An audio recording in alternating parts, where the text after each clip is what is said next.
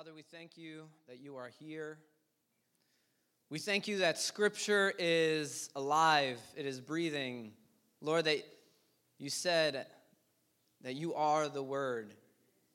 The Word brings life, it brings freedom, it speaks truth to us this morning. I pray that we would be ready to receive what you have to say, Lord, and that your Holy Spirit would just go before every word, prepare our hearts. In Jesus' name we pray. Amen. I truly believe that on Sundays we come to experience God, but that when we come on Sunday and we experience Him, it's not just so that we can have a good week, it's not so that we can go home feeling good, but we experience Him so that we can go and share the experiences that we've had with others. You know, that is the mission that Jesus gave the church, and it's the mission that we live out at Zion, that we would go and disciple nations, baptizing them in the name of the Father and the Son and the Holy Spirit. And here at Zion, we have three values that we treasure, that we feel like we have been called to embody as the church, and that is community, discipleship, and creativity. And these are three things that we feel that God has just continually said to be as a church. And so we, in everything that we do, we want to see those things truly come alive, truly happen here at our church. And so we thank you for being a part of it. And what we are doing is we are going through a series called Gospels. And we are looking at the book of Galatians. We just had finished a series in Acts, and we learned about the beginning of the church, the early church. How did it get started? How did this movement begin? What was really its foundation and the groundwork? And then here in the letter to the Galatians, Paul, we're going to learn more about him. We're going through Galatians. This is our second week. And so in this week and next week, we're going to learn the testimony of Paul. Paul shares his testimony and who he is. And what's happened in the church in Galatia is Paul planted that church about a year prior. Scholars believe that this letter was written in 48 AD. And so just prior to that, Paul had gone on a missionary trip to a lot of the Mediterranean, and he planted several churches, and the church in Galatia was one of those churches. But since he had left, there had been other Christians that had come in and started teaching that, yes, what Paul told you was great, but here are some extra stuff that you need. And so Paul finds out about this while he's on his trips, and he writes a letter to the church. And that's what we opened up last week with Paul's frustration in the church of Galatia, saying, how has it been that you've walked away so quickly from what I have taught you? And what we realize as we get deeper into this letter, that what Paul is so frustrated about is something that I think today is incredibly relevant to the church and relevant to us. Because it's something that it's not just what the Galatians struggled with, but it's something that we as a church today struggle with. And it's adding things that Jesus never said to add to his news. And so, in Paul's frustration, he starts to defend what he says is the gospel. And he says, you have heard other gospels, but there is no other gospel but the one that I gave you. And if somebody adds to this, he says, even if an angel comes and tells you, even if I come later in the future and say that there's something more, that person should be accursed. Really strong words. Because what Paul says is if we begin to change the gospel, even in these slight ways that we see the Galatian church started to give into, then we lose the entire essence of the gospel. And when we lose that, we lose the meaning of the death of Christ, his resurrection, his incarnation. And so Paul, his first kind of defense of why he has the authority to speak what he's saying and why he is frustrated is his testimony. And so we're going to read the first part of his testimony today in chapter 1, starting in verse 10. And we're going to read through this with Paul and kind of go along with his logic. So starting in verse 10, we're picking up right where we left off from last week. And again, this is Paul writing a letter to the church of Galatia. He says, am I now seeking the approval of man or of God? Or am I trying to please man? If I were still trying to please man, I would not be a servant of Christ. See, what happened is Paul was being accused here of being a people pleaser. And the reason why he was being accused of being a people pleaser is because when he went and he preached the gospel to the Gentiles, what Gentiles were non-Jewish people. When we were reading in Acts, we learned about the beginning of the church, and this was only Jewish people that were converting. So this was seen as a kind of Jewish religion that was starting, or a sect in Judaism. But what happened was, if we read further in Acts, if you read that on your own, you realize that God gave very specific instructions that what Jesus did was not just for Jewish people, but now he was extending his grace to all people all over the earth. Incredible thing. And so Paul is the apostle to the Gentiles, to the non-Jewish people. And when he preaches this word, he preaches and he says, all you need is Jesus to get to heaven. You no longer have to follow the law of the Old Testament. And what that means is you don't have to be circumcised anymore. You don't have to go through the ritual and the rites that the Jewish people did on a daily, monthly, weekly, and yearly basis. These things no longer purify us. The only thing that purifies us is the blood of Christ. And so he was now being accused of being a man pleaser because, well, think of it. If you come to people and you say, well, you can get to heaven through Jesus, and it's like, great, all I have to do is believe. Yes, that's literally all you have to do. And then other people come and they say, well, no, actually, it's a little bit harder than that. You got to get circumcised. You know, for us that know what that means, imagine telling a grown man that in order to come to church on Sunday, you have to go through a circumcision. It's not really going to fly. I think a lot of people are going to be walking away from the church at that point, right? And then he tells them that you don't have to be a convert to Judaism, that all you have to do is now believe in Christ. This is a new way. And so the Jews were accusing Paul of making something that is more palpable to Gentiles and watering down the gospel because they said, actually, the gospel is Jesus plus some other stuff. But what Paul was saying is the gospel is actually Jesus plus nothing, because nothing else is needed but him. What his sacrifice and his life and his perfection encompassed all that we need, and we don't need anything else. And so Paul's defense here is he says man-pleasing means having the fear of man instead of having the fear of God.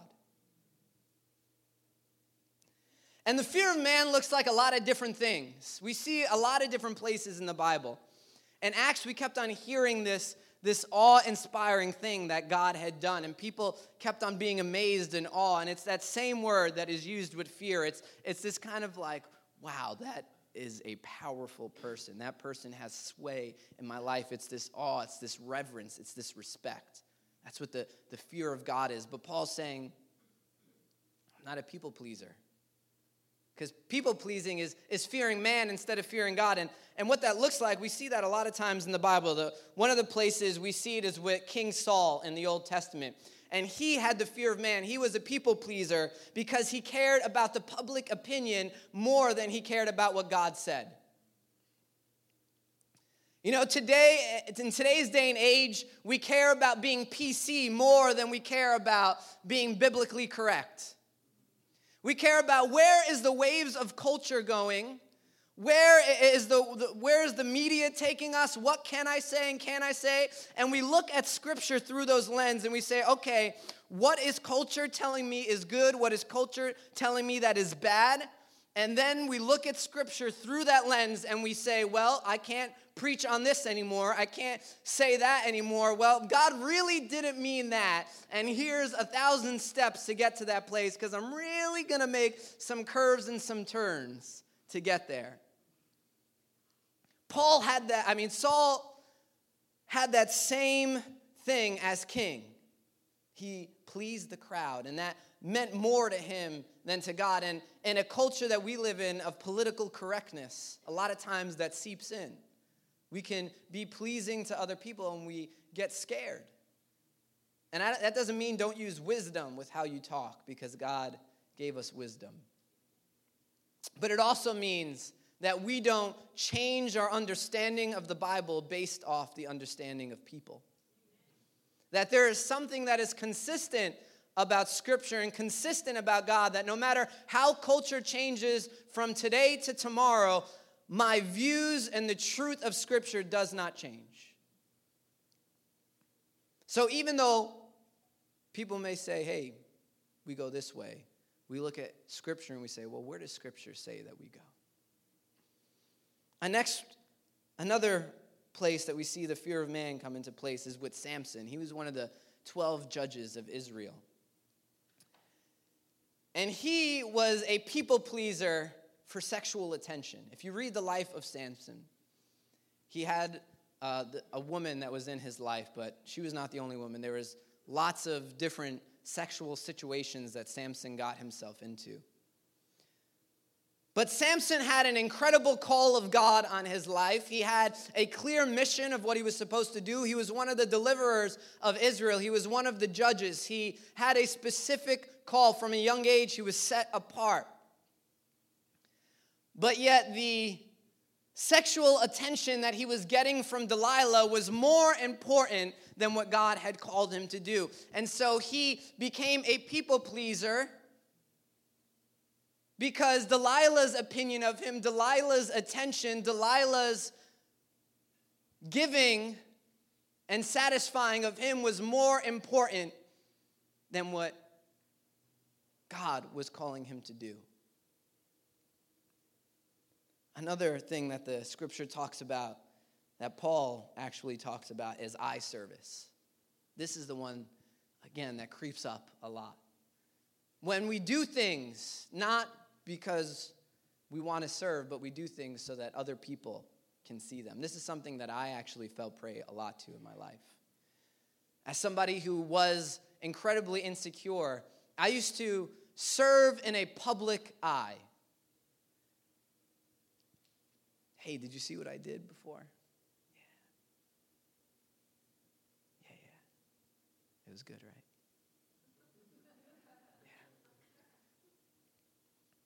Right? Anything I did, even if I knew what I did was good, I would intentionally go up and ask like 30 people what they thought of it so that all 30 can affirm and tell me, oh, you did a good job. And that was an idol in my heart, what people thought of me. And as soon as people's opinions of me changed, either because I did something wrong or I did something that wasn't popular, then there went my emotions with it. The depression would seep in. Anxiety would seep in. Fear would seep in. And that's because my standing was constantly a public poll, a public opinion, right? And sometimes my disapproval rating was at 70%. Sometimes my approval rating was at 80%. And depending on where my approval rating was with others, that was how happy or depressed I was at night before I went to bed. But then when I learned that my standing is with God, not with man, I realized that I don't have to do things for eye service. Other people don't need to see when I do things. God knows and sees everything, and I'm good with him. Paul equates the fear of man with no longer serving Christ. With no longer serving God, that's what he equates the fear of man. We elevate others' opinions of us over God's opinion, and that will always lead to sin. I actually pray. I pray that God would forgive us as a church and as a people of worrying more about what others think of us rather than what he thinks of us. See, one of the main hindrances in sharing this good news and sharing the gospel of living a life that is worthy of Christ is so much of the fear of people, the fear of man, people pleasing seeps into our life that we begin to make decisions. We look at these areas. Maybe it's the public opinion? What will people think of me? Maybe there's a relationship in your life that you care more about than the relationship with God. Like, what if I cut off this person? What if I no longer give myself to this guy or to this woman? What if we separate ourselves because this is unholy before God? What will they think of me? Well, I care more about what happens with this person than my relationship with God. Or everything that we do, other people must see it. And we only serve and we only give and we only do things because we know it brings the approval of others. Paul literally equates this with not serving Christ.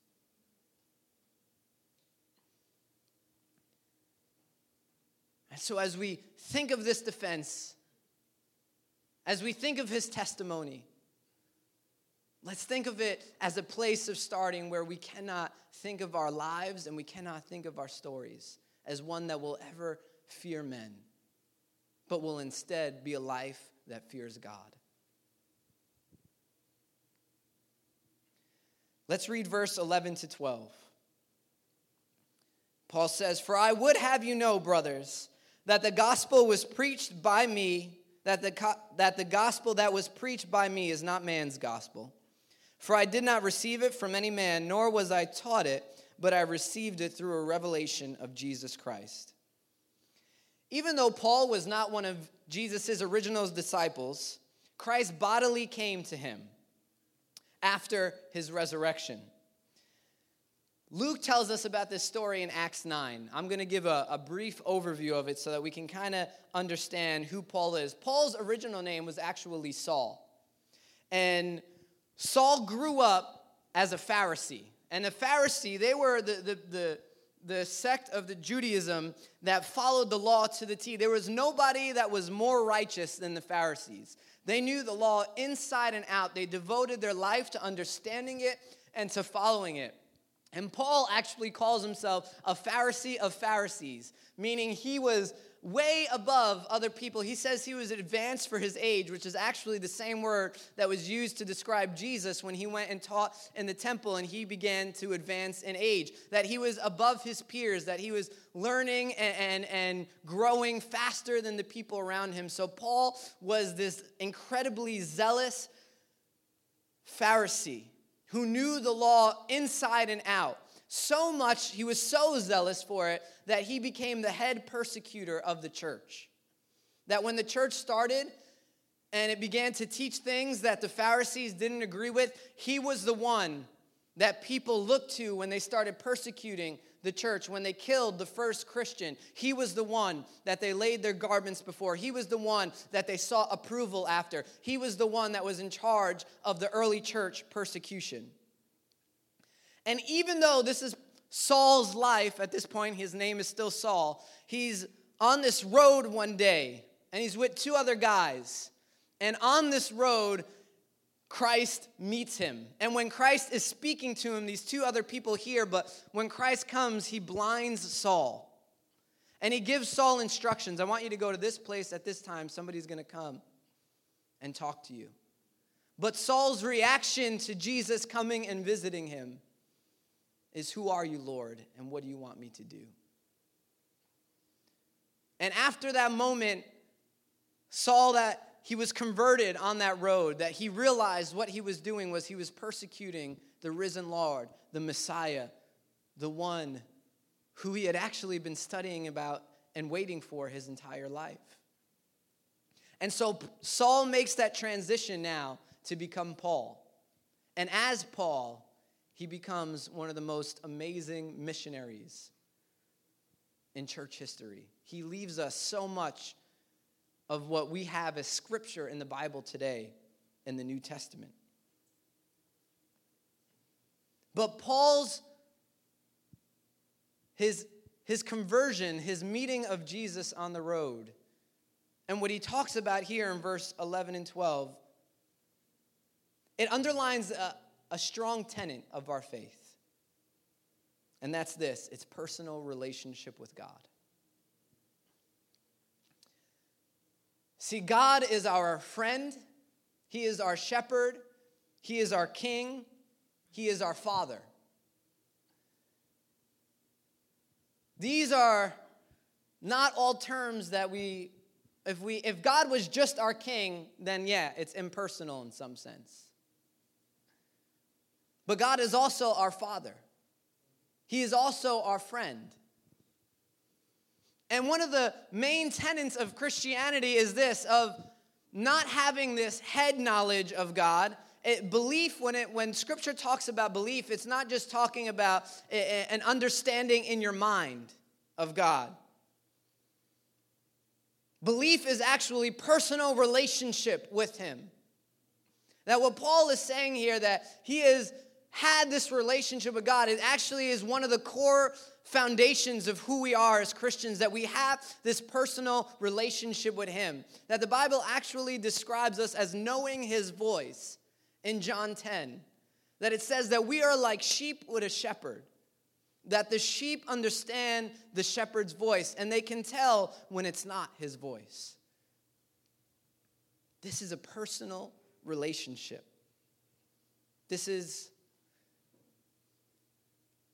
not just some ethereal, like, yes, I understand that God is real.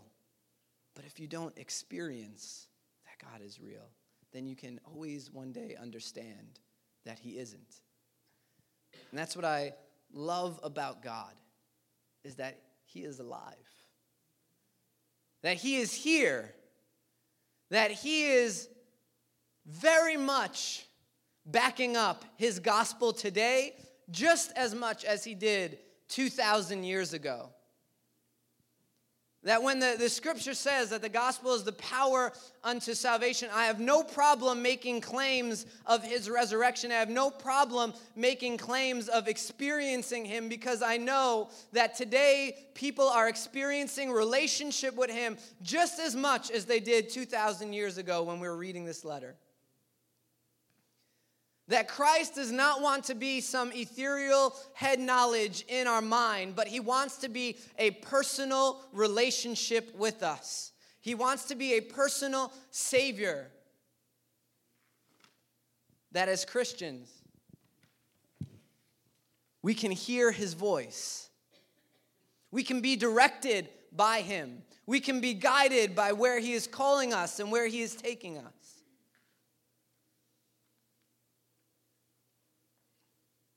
And a lot of times we look at belief and we forget that belief is a personal experience with God. And we may beat ourselves up and we're just thinking like,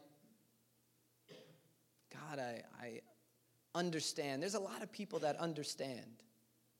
I had a professor in college that knew more of the Bible than I did. He was an atheist. What he didn't have is this personal relationship with Him. That was the difference between my understanding and his understanding. My understanding brought life, relationship, fulfillment, satisfaction that I could not find anywhere else. But Paul moves on. In verse 13, he says, "For you have heard of my former life in Judaism, how I persecuted the church of God violently and tried to destroy it. And I was advancing in Judaism beyond many of my own age among my people. So extremely zealous was I for the traditions of my fathers. But when He who had set me apart before I was born and who called me by His grace was pleased to reveal His Son to me in order that I might preach Him among the Gentiles, I did not immediately consult with anyone, nor did I go up to Jerusalem to those who were the apostles before me, but I went away into Arabia and returned again to Damascus." There is so much to unpack here. Paul's life is one where he persecuted Christians. It's actually said that he would go house by house and drag them out of their home, men and women, and then throw them in jail. He murdered Christians.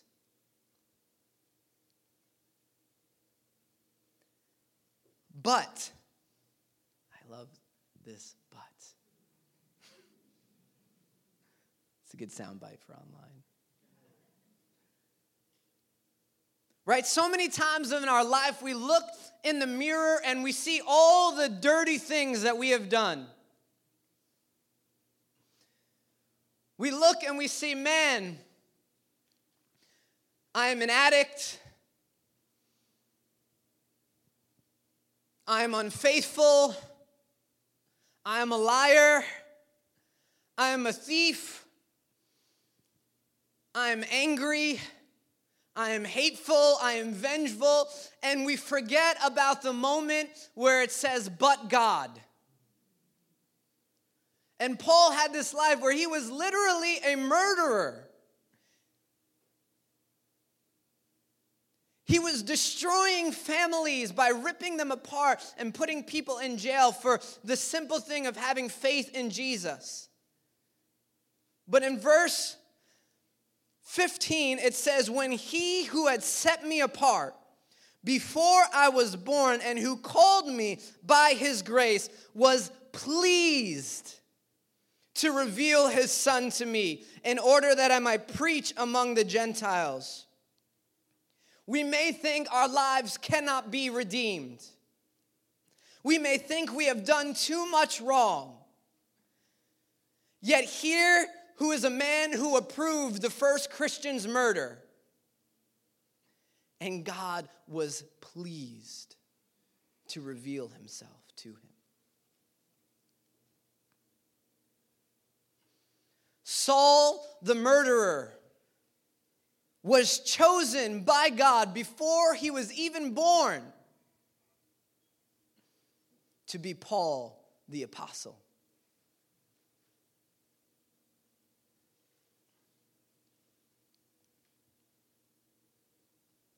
A lot of times in our life, we cannot look past our current situation. We look at who we are and we say, God could never redeem this. That's how true it is.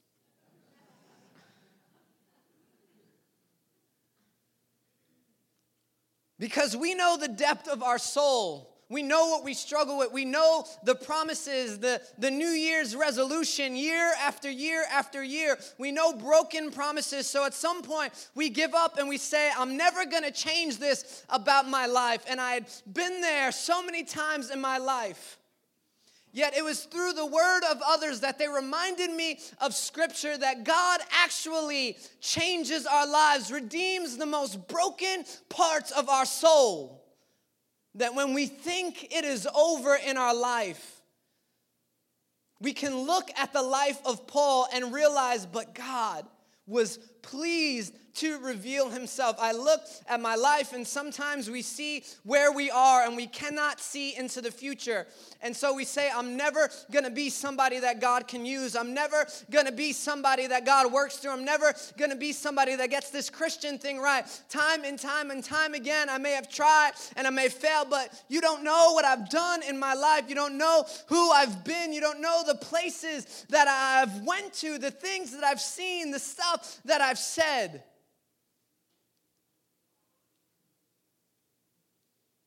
Paul, this man who had committed murder, was set apart to be the one that would go and preach to thousands and plant churches all over the Roman Empire.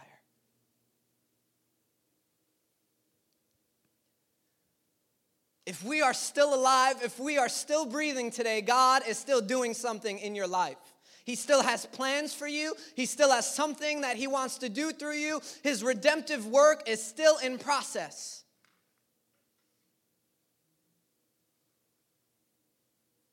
Right? We get saved, but then there's a process for sanctification.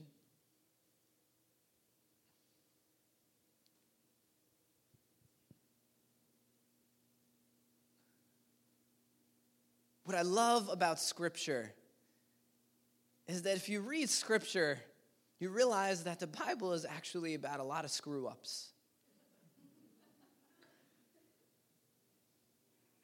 You read the lives of the people that we look up to, of the people that we think like, wow. We think of Moses, we think of David, we think of all these incredible people. You think of the 12 tribes of Israel, the patriarchs of Isaac. And when you read their lives, what was going on? I mean, Moses was visited by a burning bush, and he heard the voice of God, and still he did not trust God enough to even speak to Pharaoh. Moses himself was a murderer.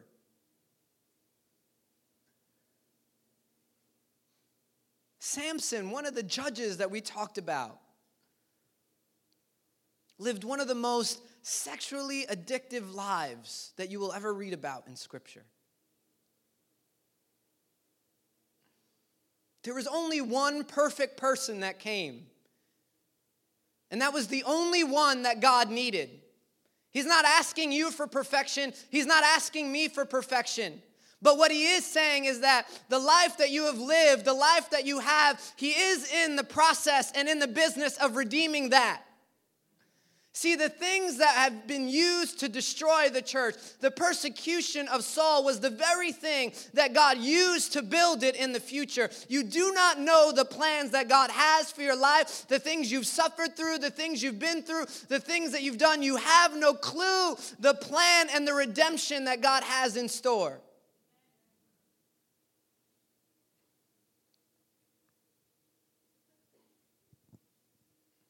It says in verse 23 and 24,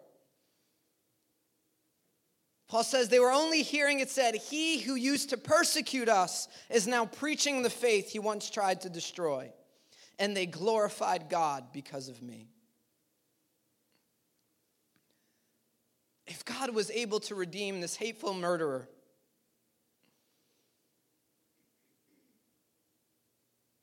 and he was able to redeem him in a way that was for his glory,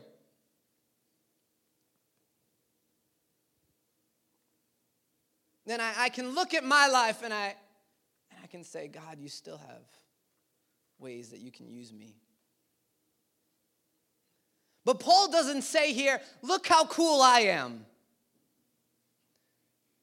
He doesn't say, look how much I have done in my life. He doesn't say, look how good I've been. Look at the great things that I have accomplished. Look at all of the amazing things that have happened in me because of how much willpower I have, because how amazing I am, because of all the knowledge I have. He does not say that. When he says, look at my life, he says, look at what God has done.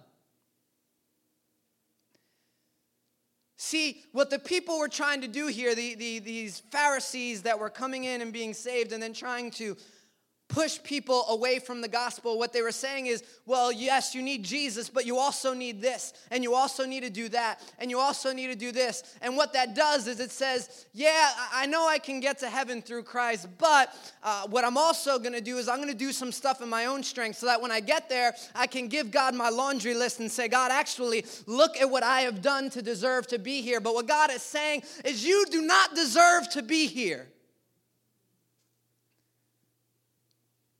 And even if that is the case, I still accept you to be here.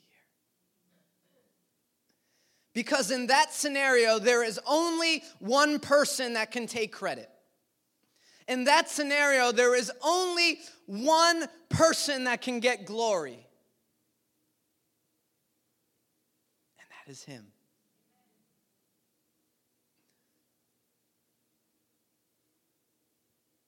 The moment we start saying, hey, I didn't curse this week. Like, I deserve to have a good day today. Like, I tithed. Where is my promotion? What we're going to God is we're saying, God, I'm equalizing the debt here, and I know you died for me and let me into heaven, but you still owe me some stuff because look at what I've done too. But Paul says, I can never repay him. Paul says, look at my life. Look how awful, look how sinful, look how much against the plan of God it was. Look at me now. He says, people have been glorifying God because of it. See, when our prayer is, God, I want you to have glory for everything that I have, for everything that I am, then we realize that if God is taking the glory, then God is doing that work in our hearts. I'm not looking at all the different things that I can do, but what I'm doing is I'm just saying, God, I trust you that you're going to take care of it. Too many times we think we're beyond repair, we think we're too far gone, and that's because too many times we've tried to do it on our own.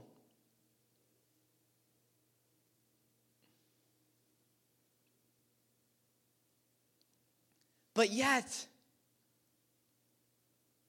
God is saying, I have done it.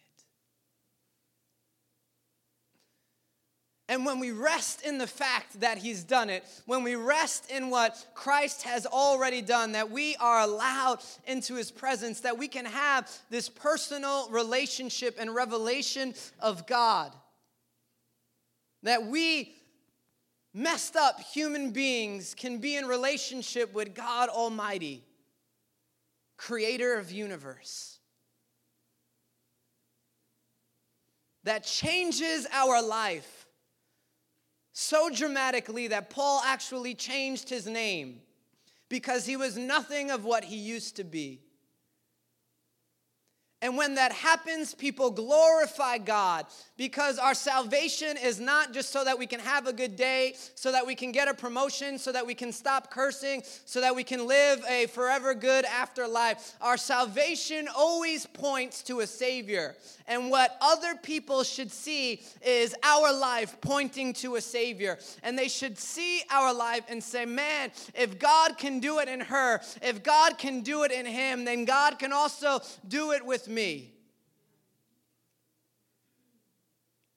And I pray that us as a church, that we live our lives that glorifies God. I've been to so many places, I've met so many Christians that when I look at their life, I think, man, if you were the only thing I knew about Christianity, I would not be a Christian. Because unfortunately, the church is known for gossip, it's known for bickering, it's known for just so much infighting and posturing and man-pleasing and all this other stuff. But what God centers us on, and Paul says, is that our lives should reflect his glory. And so I pray that as a church that we don't fall into this, that we would say, God, let our church, let our lives, let it reflect who you are. Let it reflect what you've done. That when people look at my life, that they would not see the outcomes of Justin, but that they would say, man, he must have been with Jesus.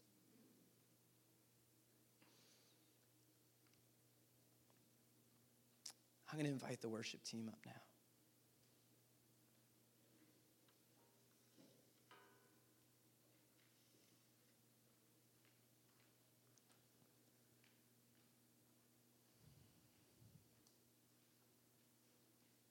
As I was praying about this message, what I just sense now is this deep burden. Father, that we would reflect you. I love to hear about what you do in people that don't deserve it. I love to hear about all the amazing things that happen in lives so that I don't lose hope.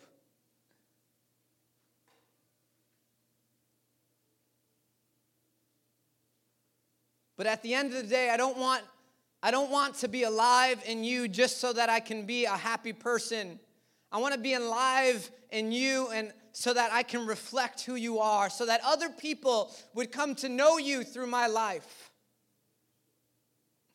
That when people see me, they say, that cannot be a human experience. That cannot be something that has happened from human design. There must be a Savior. There must be a God. There must be supernatural power on earth because I knew who you were.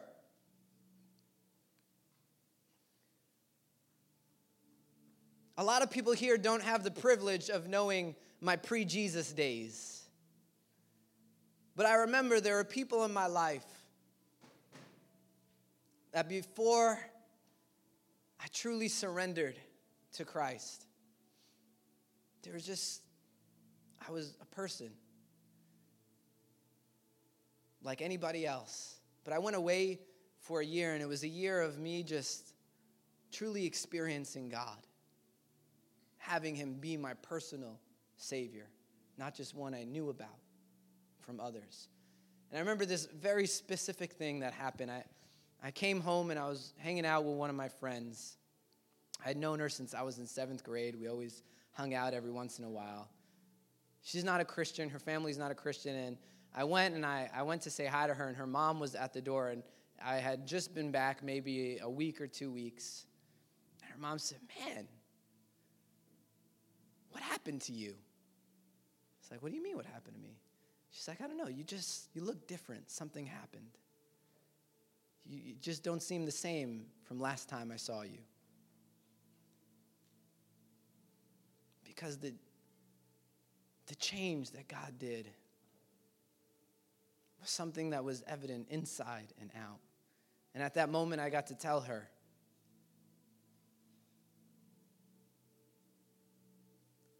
God changed my life. He changed who I thought I was. He changed who I thought I'd be. And what you're seeing is the evidence of that change. And fast forward a few years later, and the lady contacted me. She said, "Hey, I've been thinking about going to church. And I remembered what you had told me way back then. You seem like a real Christian, like one of those people that, like, if I want to do this, I know something happened in your life, and I think I need that same thing." I say that to give glory to God, because I can tell you, I didn't do that. I've tried everything in the book to do things on my own, and nothing ever worked. But the moment I trusted Jesus as the only Savior, he began to do his work. Pray with me. Father, I pray that Zion would reflect your glory. Lord, I pray that when people come into our community, they would say, "Look at what God has done." They would not look at this as something man-made, as something created by people, but they would say, "This is something that a supernatural power's hand had to touch." And Lord, I thank you that we see evidence already of that today. Lord, I pray that in our own lives, that you would have all the glory, that we would allow you into our hearts, that we would trust in you for everything and anything, that we wouldn't believe the lie that we're too far gone, that we wouldn't believe, Father, what our heart will say about us, what the enemy will try to deceive us into, that nothing will ever change. But that we would remember the testimony of Paul today, that once he was hateful, once he was a murderer, once he was a persecutor, but yet you set him apart and were pleased to have him know you. Make it our prayer, Father, that our lives would reflect your glory. Why don't you stand with me?